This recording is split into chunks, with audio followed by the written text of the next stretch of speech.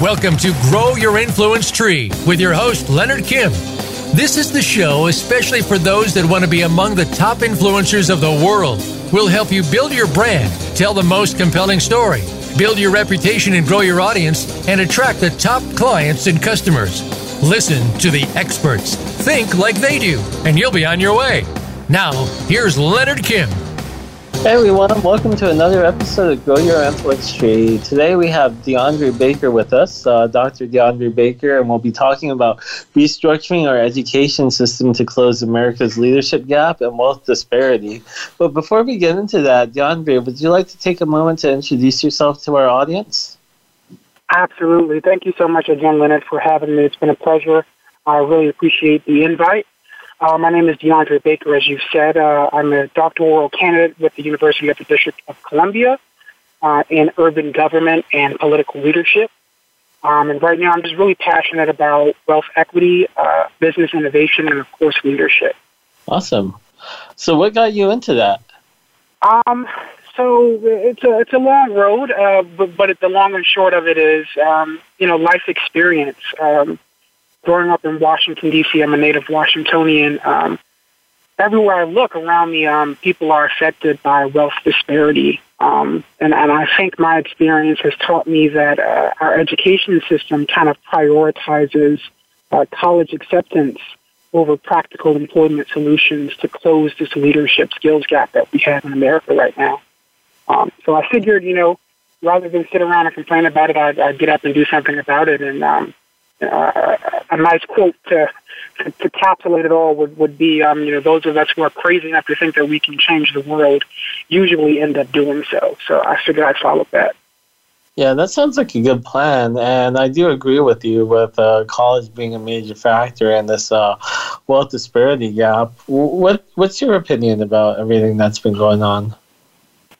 So just in a quick glance at recent metrics, I would say over 70%, and maybe the percent is growing, of college graduates are low-income students. And of course, with 4 years of education, and sometimes if you're going for your master's, it's longer, or in my case, a doctorate, it's much longer. They're coming out with, an enormous amount of debt. If you're, financing that primarily through student loans. And then you're left, competing for jobs that don't even require a graduate degree or a bachelor's degree. And you're stuck in that cycle for quite some time, only to find yourself after, if you are lucky enough to pay it off, getting into more debt to become a homeowner and to establish yourself in society. So I think it's a cycle that's worth re-examining and putting some actionable solutions to it. Yeah, it seems like a vicious cycle to get in debt and get in more debt and get in more debt. Absolutely. It's been a system that's been going on for like a long time, though. Do you think there's something that should be done to help fix everything? Because the system worked for a while, but then now I feel it's kind of probably got out of hand a bit. What do you think? I would primarily agree with that assessment. I would say back in 2010, the Obama administration, specifically the White House Initiative on Educational Excellence for African Americans, and also the White House Commission on Higher Education, published a report that estimated that approximately 21 million college graduates will be graduating by the end of 2010, and that most of those individuals will be competing in a fickle job market at the time. And it definitely came true. Again, I think those numbers are steadily rising. Of course, history shows that as of right now, I want to say about 76% of students are low-income students today. And with about 4 million Americans that have been out of work for about 6 months or more based on the pandemic, and an unemployment rate of about 6.1%, I think it's an issue. It's a large issue, and it really bleeds into the wealth gap as well. A great philosopher and a great researcher that I pride most of my research behind, Mr. Diedrich Asante Muhammad, published a report as well that estimated that by the year 2043, minority groupings, which is, African Americans, indigenous people, Asians, those groupings of minorities will outnumber the white population by the year 2043. And Really? if the wealth divide, is not resolved, it will create an economic crisis that will be the greatest that our nation's ever faced. Oh, wow. So in 30 years, we have a lot of trouble unless we do something now. Absolutely. Wow. Have leading economists and other people have been doing things to kind of prevent this from happening, this great crisis? Yes, I would say the Obama administration did a lot of great things. As we see now that the Biden administration is steering its agenda towards resolving the wealth disparity issue we have in America, and as well as a lot of private organizations to include Prosperity Now, the Racial Wealth Divide Initiative, the National Community Reinvestment Coalition, and also the Greater Community Foundation of Washington, D.C. Nice. How are those programs working so far? So they're providing the much-needed metrics and research to kind of back up their claims, as well as putting practical solutions out there like tax incentives programs to help kind of close that gap. As we've seen, particularly in Washington, D.C., there's a large investment in affordable housing and affordable housing units. However, my firm belief would be that creating a larger budget, for affordable housing does not always equal greater access. However, restructuring those affordable housing programs can result in more access. So I think that's what they needs to be focused on. As opposed to just throwing money at the issue, we need to be more strategic about what we're doing with the money that we're already spending, right? Because more government is not the solution to our problem. Government is the problem. So I think we need to focus more on letting our communities lead themselves as opposed to having the government govern them. So how do you think the community should go about doing that?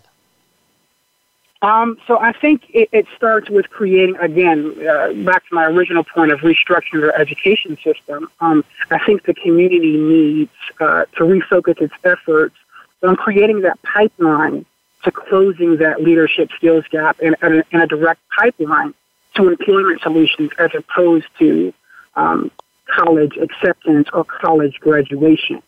If I could, I'll share a quick anecdote about my high school experience, which was maybe about 10 years ago. So in 2010, I was graduating from Ellington School of the Arts, and I just remember my high school counselors all, running around and making sure that we all, did you apply to one school? Did you at least, apply to one school? And I don't think the focus was really on what the school or the institution was going to do for us or what we could do with it, but more so just applying to increase the metrics of having a college acceptance rate for their institution. And I think that just kind of perpetuates the cycle in a sense. Just going to college doesn't guarantee that you're going to get a good job or that you're going to be successful in life. Yeah, there is no guarantee, especially right now with the pandemic, with so many people out of work. Even makes it even more difficult to go out there and get a job, especially after graduating college. Yeah, it can. It makes it extremely difficult. Yeah. It seems that, like, in today's society, there's a lot of low-wage jobs that are available, but not a lot of jobs that actually pay a decent amount of salary. That is a factor in a lot of the research that I found as well. However, there are jobs that are out there that pay a decent wage, or in my sense, a livable wage, that don't require a high school diploma or GED equivalent. And I think it should be on institutions to identify what those opportunities are and creating the skill set within the secondary education level to connect those students to those opportunities. Let's prioritize business innovation. Let's prioritize, competition, gamification which is the study of using games to create skills that are needed for these positions, is the future of education in a sense. And I think we have a lot of tools to our disposal, and we should use them. Yeah, for our listeners, what would the salary range be for these types of jobs that you're talking about? So here in Washington, D.C., I believe the median wage for the poverty line would be about around $75,000 a year. And I think some of the jobs that I'm mentioning in this discussion fall right in line with that. So oh, really? Construction, project management. I'm sorry, you were breaking up. Oh, a $75,000 job without a college degree? Yes, that's totally possible. Oh, that's pretty... the Biden administration is doing a really good job of creating that pipeline with their large investment in infrastructure, and those infrastructure jobs pay pretty well coming out of the gate. Interesting. So, how do you see all this working? So again, it just takes sitting down, getting a seat at the table to have these type of discussions and to present our findings and the research to the powers that be, and laying out a plan of action. Again, just restructuring some of the programs and the curriculum on our education levels would be a great first step. Again, not prioritizing simply college acceptance, but prioritizing creating those skills, project management, strategic planning, skills of that nature in high school will be a great first step.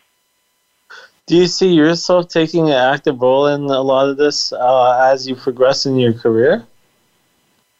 Yeah, absolutely. That's part of my research dissertation with the University of the District of Columbia, more so on the community investment side. But to answer your question, yes, absolutely. I see myself being very active.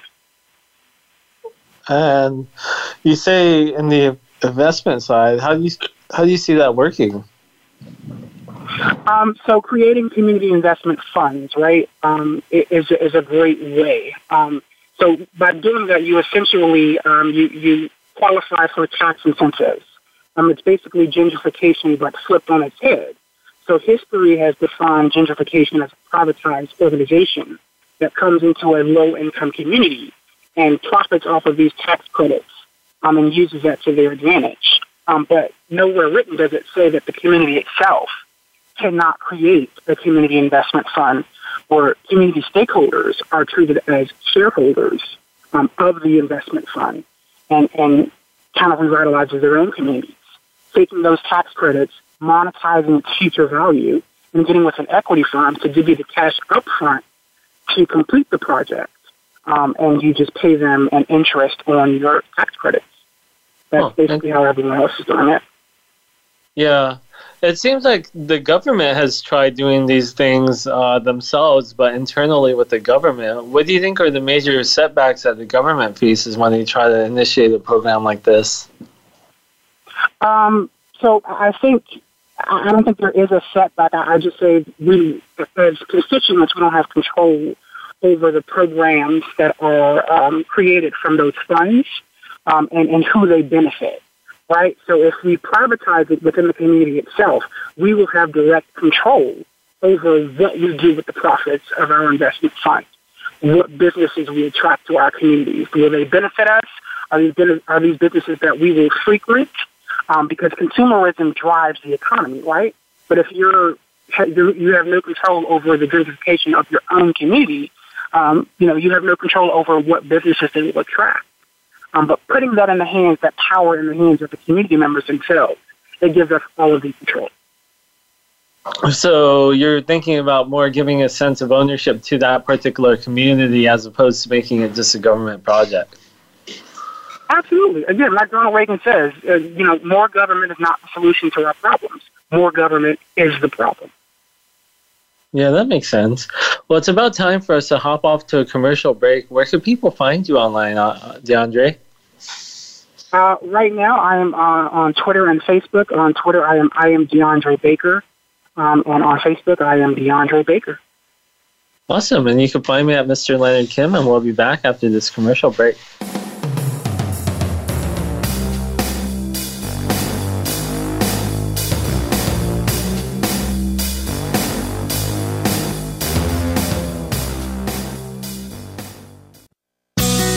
Be sure to friend us on Facebook. You can do it right now.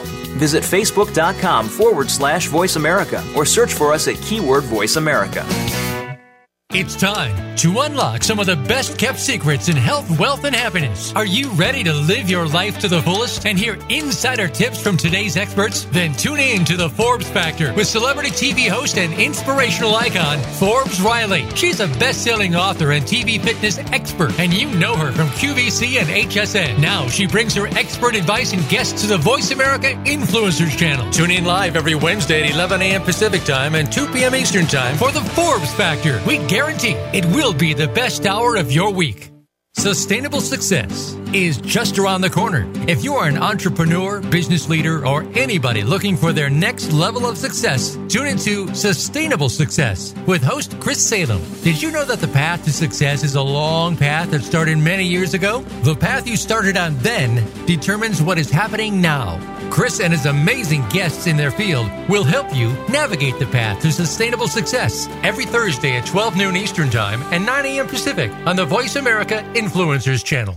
Want to improve your health, business, and life just by listening to a radio show? Well, we can at least move you in the right direction. Listen for Spotlight, the Allison H. Larson Show. Each week, Allison will speak with amazing guests and find out what's changed their lives and how they are changing the lives of others. From beauty to health to business and personal relationships, we're here to inspire you to live your life of passion. Listen every Tuesday at 10 a.m. Pacific Time, 1 p.m. Eastern on the Voice America Influencers channel. We don't follow, we lead.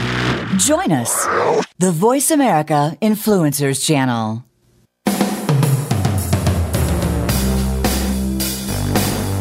This is Grow Your Influence Tree. To reach Leonard Kim or his guest, call into the program at 1-866-472-5795. That's 1-866-472-5795. Or drop a line by email to hello@leonardkim.com. Now, back to Grow Your Influence Tree.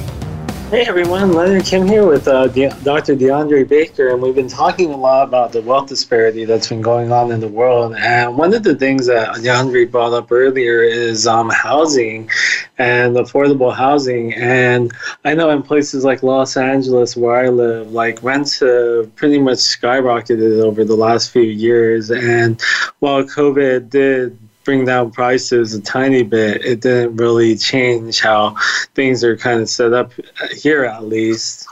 So when you talk about like housing and affordable housing, what's been going on with that?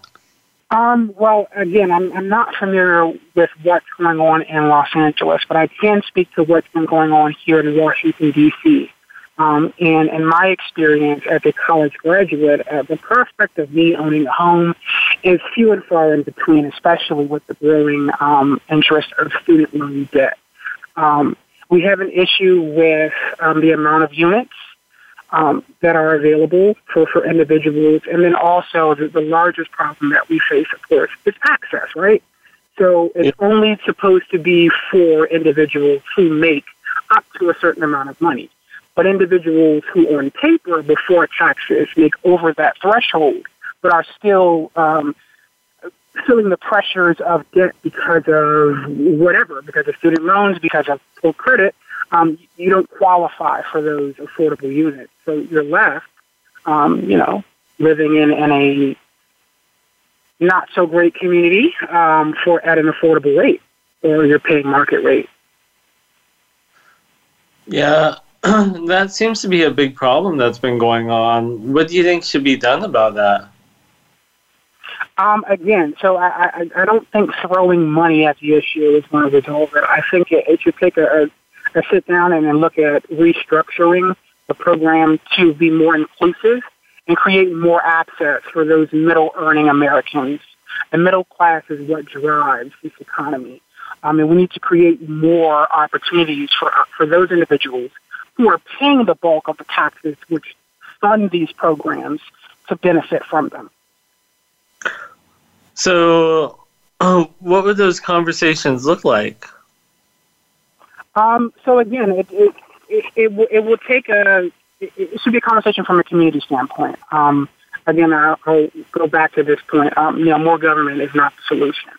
I think we've seen, especially from the beginning of COVID and the pandemic response, I'm not sure if you remember, but I remember that there was this standstill for a minute. No one knew what to do, and even when we did know what to do, no one knew where the action was going to come from because we were waiting for the top, right? So if the responsibility and the onus was put on the community to lead itself, to fuel itself, to be itself, we would have had, I believe, a quicker response, right? Yeah. So I guess it's a trickle down, putting the power back into the hands of the community itself. So when I think about like communities like this, like when I think about like a landlord or a real estate developer, I see someone who wants to just kind of make as much money as possible from like rents and everything. So like how I just have like difficulty seeing like how affordable housing works in the community when you have one person who owns like a ton of properties, like them giving up and like, putting the brakes on what they're doing and earning less so that the community could thrive, if that makes sense. Right. So again, that's part of the issue. Gentrification is defined it as a private organization or a private individual that has access to a lot of money to kind of buy up the property. However, if we reverse that, if we put the ownership back into the community members' hands, the community can own a piece of its own community, right? And then we can not only control the price points of, units in our community, but because we're also profiting off of it and we're splitting that profit based on a shareholder breakdown, we can also afford the price points that we set. So it would be about like buying up the properties in the community from the developers and the real estate holders. Right, in a sense, yes. So basically a group of community members getting together and buying shares of its own community. That's an interesting concept. I thought so too. And like I said, a lot of this originated from research that has been published by Diedrich Asante Muhammad and Prosperity Now. And so when I was doing my thesis in grad school, and I stumbled upon this model, I said, "Wow, this cannot be something that's brand new. It's just too good to be true. So why not put it in practice? Let's try." What's the worst that can happen? I either get a yes or a no, right? Yeah. I mean, it does sound a little bit too good to be true because, I mean, from just thinking about, like, Los Angeles, for example, it's so expensive to live here. Everything costs, like, an arm and a leg. Have you seen this work in practice, though? So the only example that I would use at this point that I have seen would be in Tulsa. And of course, because we're coming up on the 100th anniversary of the Tulsa Massacre, I think it's very poignant for me to bring that up right now. A Black-owned community full of Black-owned businesses that was, horribly burned to the ground based on a rumor, no less. So that's the only example I've seen. I'm sure there are plenty of co-ops in Ohio and in other places like Detroit, New Orleans as well. That's a great place as well that exist that they're practicing. But in terms of a free, on its own idea of this model, none come to mind that exist.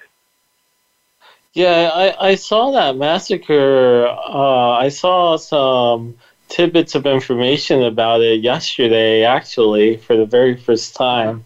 And it was kind of interesting to see how a community could grow up to be that big. And I mean, it's extremely tragic of what happened in that situation. Do you have some information about that to kind of shed light for our community? I'm sorry, I missed the tail end of that. Oh, do you have some insight about like what happened to kind of give our listeners some insight on like what happened and how that community grew and what caused the massacre to happen and the historic lessons we should learn behind it? I can speak to the historic lessons. Of course, everything is documented and recorded in history, and I encourage your listeners to educate themselves on the massacre itself and the details surrounding it. But I would say it is how it became as big and as prosperous as it did was just this model manifesting itself. A group of individuals taking ownership into their hands and creating and sharing what they create with their community members themselves. It is literally this same model just brought to life. And again, the result was of course tragic, and it's very regretful. And again, I would implore your listeners to reach out and educate themselves. With how society is moving today, do you think if these co-ops were to recreate themselves that they would face the same kind of issues that they did back then? Or do you think we're evolving as a country now to a point where it would be a lot safer to build up these communities and so forth? I don't want to speak in extremes and rule anything out. Of course, that type of fear and hatred does still exist today. We see it every day in the news.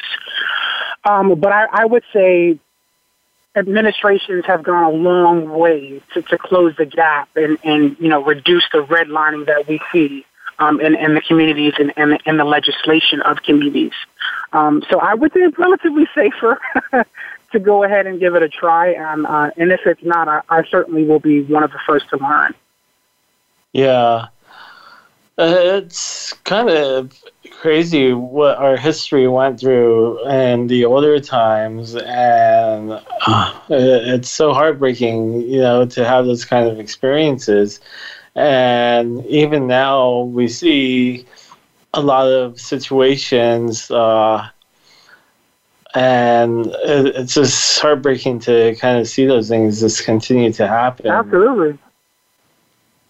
Not only heartbreaking, but disheartening. I think this pandemic has taught us a lot, especially as it relates to the education system. I think in my experience, being, a part of the education system, I've seen where parents will need additional support in supporting their own students, right?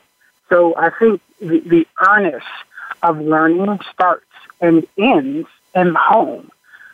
But again, we also have to take responsibility as administrators and educators to kind of bridge that gap, the leadership skills gap I'm referring to, by just restructuring and reorganizing our programs and the curriculum to kind of create more employment solutions from a community standpoint. I think in my research, I found that when a community is prosperous and thriving, the schools perform better, and vice versa. Yeah. When you talk about the skills gap, what are some of the skills that are learnable that need to be bridged upon? So one of the major, or some of the major skills that I see, and it's prevalent and evident in the type of events that we're seeing pop up nowadays, especially like mass school shootings and things of that nature. It would be emotional intelligence skills, those soft skills, conflict resolution skills, to name a few, just on the emotional side of things. I think that's a course or a set of skills that's not particularly addressed, especially in secondary education situations or institutions. But again, also with that, There's a need for strategic planning. Project management is a very big skill set that has popped up recently and trending in all employment solutions. Management in general is a skill set of its own. And I think there's an opportunity, especially in that senior year or that junior crossover year, to kind of ramp up our efforts on that end. Why do you think this has been missing from the education system so far?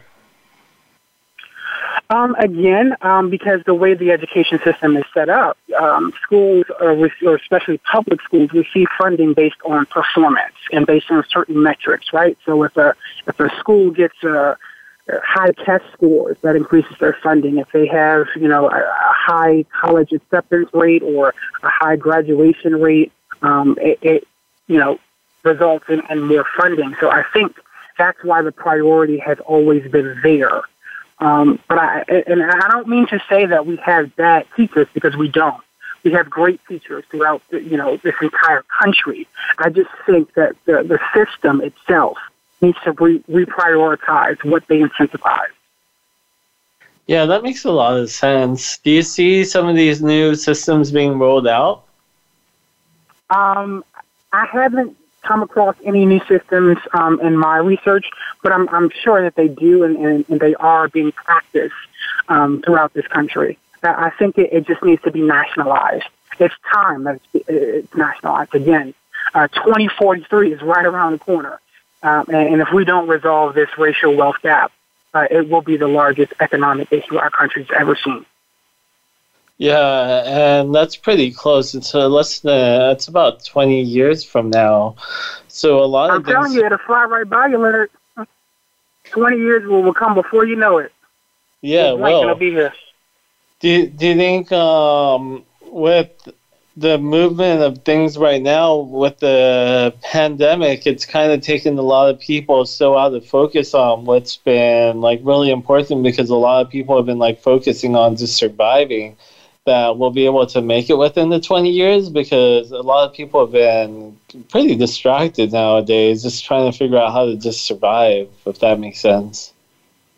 No, I totally hear you. It does make sense, but I would say I'm fairly confident that through the work of great organizations and great individuals like Ronnie Galvin and Tanya Wellings over at the Community Foundation of the Greater Washington, D.C. area, Lillian Singh from Prosperity Now, and again, Deidre Asante Muhammad, they're doing great work on resolving the racial wealth divide. And there are a lot of other organizations who are also doing similar things as well. So I'm fairly confident, with the Biden administration, they're refocusing their efforts on closing the wealth gap from the state level here. The mayor of Washington, D.C., she's doing an excellent job on, creating a fair shot for every American here in the Washington, D.C. area. So I'm confident that we will meet the challenge and countervail the racial wealth gap prior to our deadline. But it is still a concern that warrants the attention. Yeah, and just how bad would it get if we didn't hit this, if we didn't complete this mission? I'm sorry, you were breaking up there. Just how bad would it be if we weren't able to, like you say, it's tragic, but what do you picture it being like in a real world scenario if this were to happen? So again, it's kind of similar to what we're experiencing now, but just 10 times worse, right? So there will be a need to create more programs, right? More programs that are funded solely through government funding. And of course, with the more programs and the more funding, that funding has to come from somewhere, and it comes from our taxes. And so that will result in, of course, a tax increase. And again, because middle-income Americans make up the bulk of that tax revenue, it's going to fall on us. Again, just if we're creating an economy where the majority of our taxpayers are low income, what do you think that's going to do? Yeah. Do you think it would be like the Great Depression in the 1930s, or do you think it would be worse than that? Far more worse. Far more worse?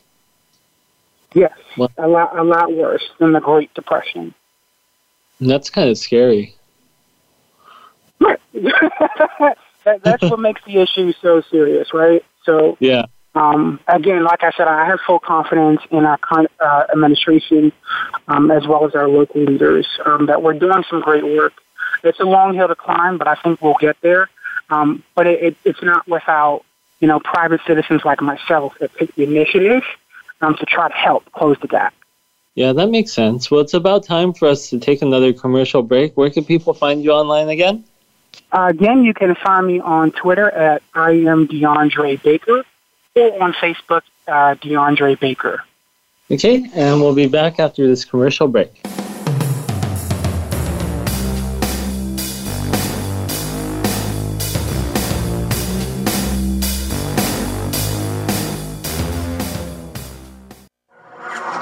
Voice America is available on your Google connected device. Okay, Google, play Turning Hard Times into Good Times podcast on iHeartRadio. Try it today.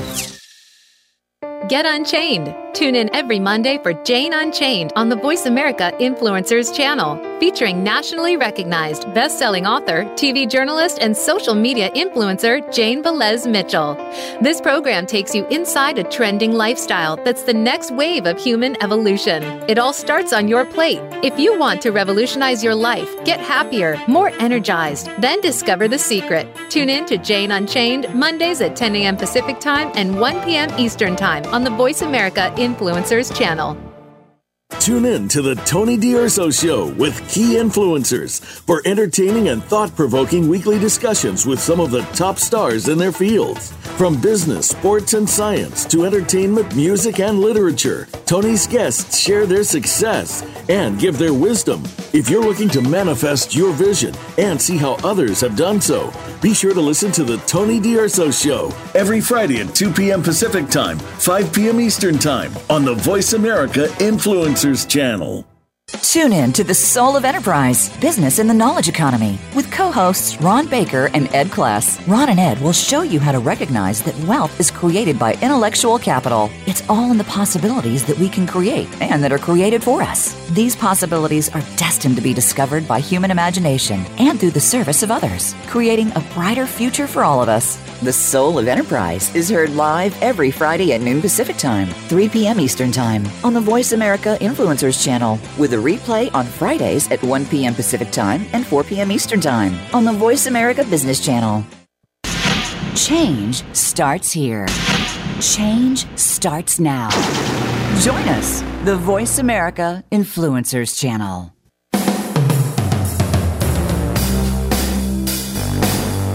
This is Grow Your Influence Tree. To reach Leonard Kim or his guest, call into the program at 1-866-472-5795. That's 1-866-472-5795. Or drop a line by email to hello@leonardkim.com. Now, back to Grow Your Influence Tree. Hey everyone, Larry Kim here with DeAndre Baker, and we've been talking a lot about what could potentially happen if we don't get our lives in order and really help prevent this Great Depression that could happen in 20 years. And what would happen if this gentrification issue doesn't get resolved. So DeAndre and I wanted to share some tips on what people can do to really go out there to help take action and plan out exactly what to do to make sure that this doesn't happen. DeAndre, what would some of the best tips that you have to really go out there and take action be? Sure. I'd love to share some tips with your listeners. The first thing I would say would be a great solution.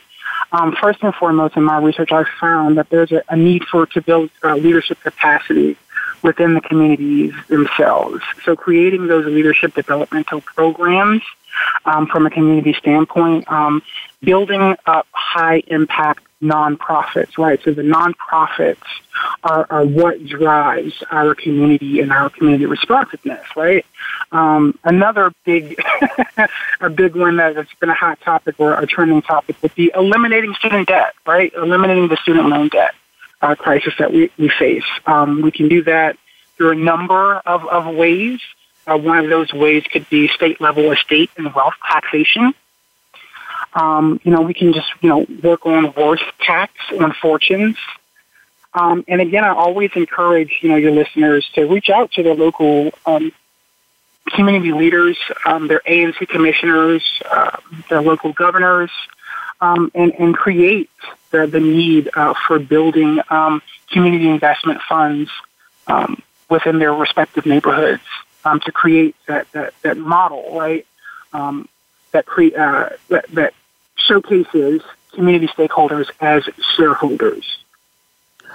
Do you have some resources that people could go to learn more about how these work and how to set them up and how to present them for the stakeholders? Absolutely. The Community Foundation, which can be found at thecommunityfoundation.org, is a great place to go for resources. They always publish newsletters and great community investment tips. Prosperity Now is another great organization that was kind of started with Diedrich Asante Muhammad and his research in mind. The National Community Reinvestment Coalition is a great resource as well, which can be found at ncrc.org. And Prosperity Now is just prosperitynow.org. Those are some great organizations that just come to the forefront of my mind, where your listeners can find some really great tips on what it means, on what community investment means, and how we can implement that in this day and age. And if our listeners were looking for like-minded people to really join in together with, to spread ideas with, would these same communities work with them, or would you have other recommendations for them to reach out to? Absolutely. They'll be extremely helpful. They've been extremely helpful to me and myself whenever I've reached out for interviews to conduct research. Again, like I said, Diedrich Asante Muhammad, he's a great proponent for this type of work. Lillian Singh, of course, she's another one from Prosperity Now. Ronnie Galvin, Tanya Wellens from the Community Foundation. They're all great resources to reach out to, and there are a plethora more. But these are just the individuals that I have experience with. Awesome. What other advice would you give to our listeners today? I would say, not that anybody hasn't woken up and is not paying attention, but if you are not, I would say take this as the warning, that the sound of the alarm to kind of wake up, pay attention, get out there and vote, make your voices heard, request what you need, and take a look around you. Great advice I've gotten when I was in high school is to not just open your mouth and speak, but to kind of listen and hear what's not being said, and then speak on that. I think one of the hardest challenges is thinking about like our circle of friends and our family members and bringing up these conversations with them. How would you go about doing that, or how would you recommend our listeners go about starting those conversations? It's as simple as opening your mouth. Again, just take a look around you. What don't you see? What is there a need for? I think that's the greatest way for creating a business or business innovation in itself. It's just creating finding the need for a service. And once you find that, it's simply uphill from there.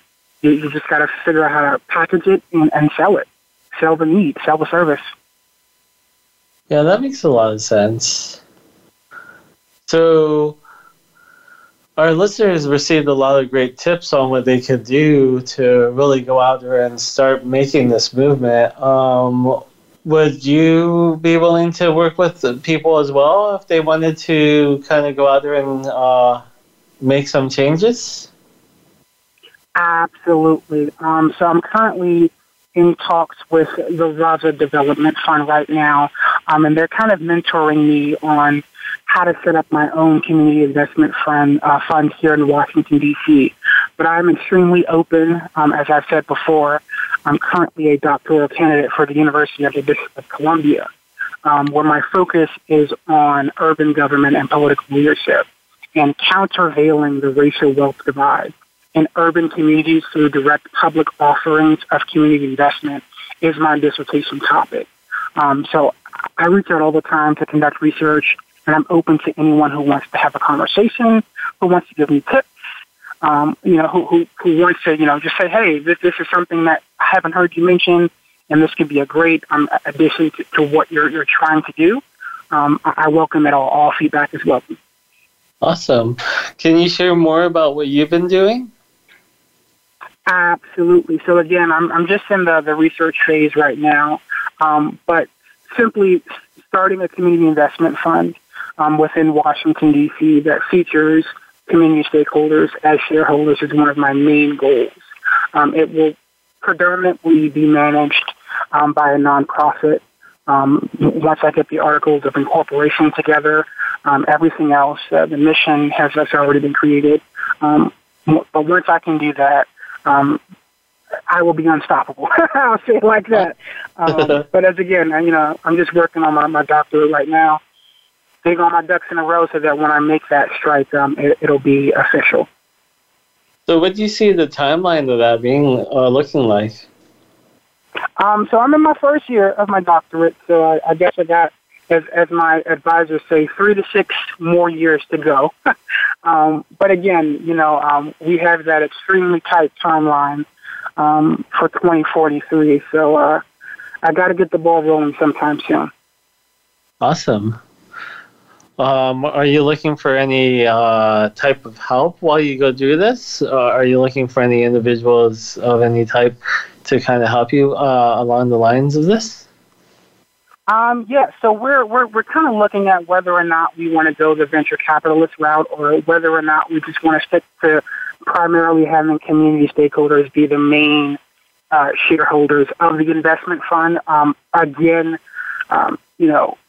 monetizing off the future value of our projects through a private equity firm is, of course, a viable solution. But to finance a direct public offering, we're not sure whether or not we want to, look on and take on venture capitalists in that aspect, or if we just want to keep it with, the community. So you're exploring opportunities with venture capitalists and private equity firms to see if there's a potential fit. Absolutely. That is definitely on the table. Awesome. What else were you looking for? Again, any feedback, any community that says, hey, we have a number of properties over here that we're looking at revitalizing, and we volunteer ourselves to be, the guinea pig. That would be great. Any other administrative or project management support, any individual in the community that is looking for employment or looking for an internship, we are open. We're welcoming to anybody that's open to that opportunity. Awesome. So if someone had a housing project, they would reach out to you and you work with them on how to actually get this to potentially work as a community project? Absolutely. Again, I've kind of set myself up strategically. I have a license in project management. I have a master's in executive leadership. So I'm willing to just roll my sleeves up and just jump in anywhere I see fit. Awesome. And when you say that job lookers could reach out for you as well, what kind of roles would they be partaking in? So right now, just community outreach roles that we have right now. Communications, marketing, of course, we'll always need that. I can't do it all by myself. And currently right now, I'm just a two-person team needing a mentor. So I'm in the very early stages of setting up a nonprofit to manage the community investment fund. So I'm welcoming any additional hands. Many hands make work light, as they say. Yeah, that's true. So I see a lot of great success coming your way for your project, and I feel that as time goes by... I appreciate that, Leonard. Anytime. I feel that as time goes by, this could really make an impact in your local community, and hopefully it trickles down to a nationwide solution for all of these problems that are about to come. What do you think you would do once you see everything kind of folding into fruition? Well, first, I want to say thank you so much for the support, and I appreciate you saying those words. And I definitely hope it will become a national, mission. But after it is in the fold and it does come to fruition, the only thing left for me would be to run for the highest office of the United States to ensure that it is a national goal of ours. Oh, wow. So that's a goal of yours as well? Absolutely. The Honorable Barack Obama, or President Barack Obama, has already beaten me to become the first African-American president. But being in a close second, I feel like I would be in great company. Awesome. Well, it sounds like you have some big goals ahead of you, and it seems that a lot of these projects do need a lot of support. So if anyone listening is looking to go out there and support these projects, please reach out to DeAndre. And where can people find you again, DeAndre? Once again, you can find me on Twitter for the moment at DeAndre. I am DeAndre Baker. You can also reach out to me on Facebook. DeAndre Baker is my name there. Awesome. So anyone who wants to get involved, please reach out to DeAndre and see what you can do to help bring his projects to fruition, because we have a Great Depression coming ahead, and it's something that we really have to make sure it doesn't happen. And especially with gentrification moving up so significantly, every single person's involvement is pretty meaningful in this. And for all our listeners today, I wanted to thank you again for tuning in to another episode of Grow Your Influence Tree. You could always find me at Mr. Leonard Kim on Twitter. My website's leonardkim.com. And I hope you all have an amazing week. And do you have any final words for the audience, DeAndre? Thank you so much for your interest, Leonard, and extending the opportunity. Thank you guys for your interest in listening. And again, just get out there, be active, and let your dreams soar. Let your fear guide you is what I would say. Awesome. Well, thank you so much. And once again, thank you for joining us for another episode of Grow Your Influence Tree, and we'll see you next week. Thank you for making us part of your week. Listen for Grow Your Influence Tree with Leonard Kim every Thursday at 4 p.m. Eastern Time and 1 p.m. Pacific Time on the Voice America Influencers channel. Stand out, stand apart, and become a top influencer. We'll see you here next week.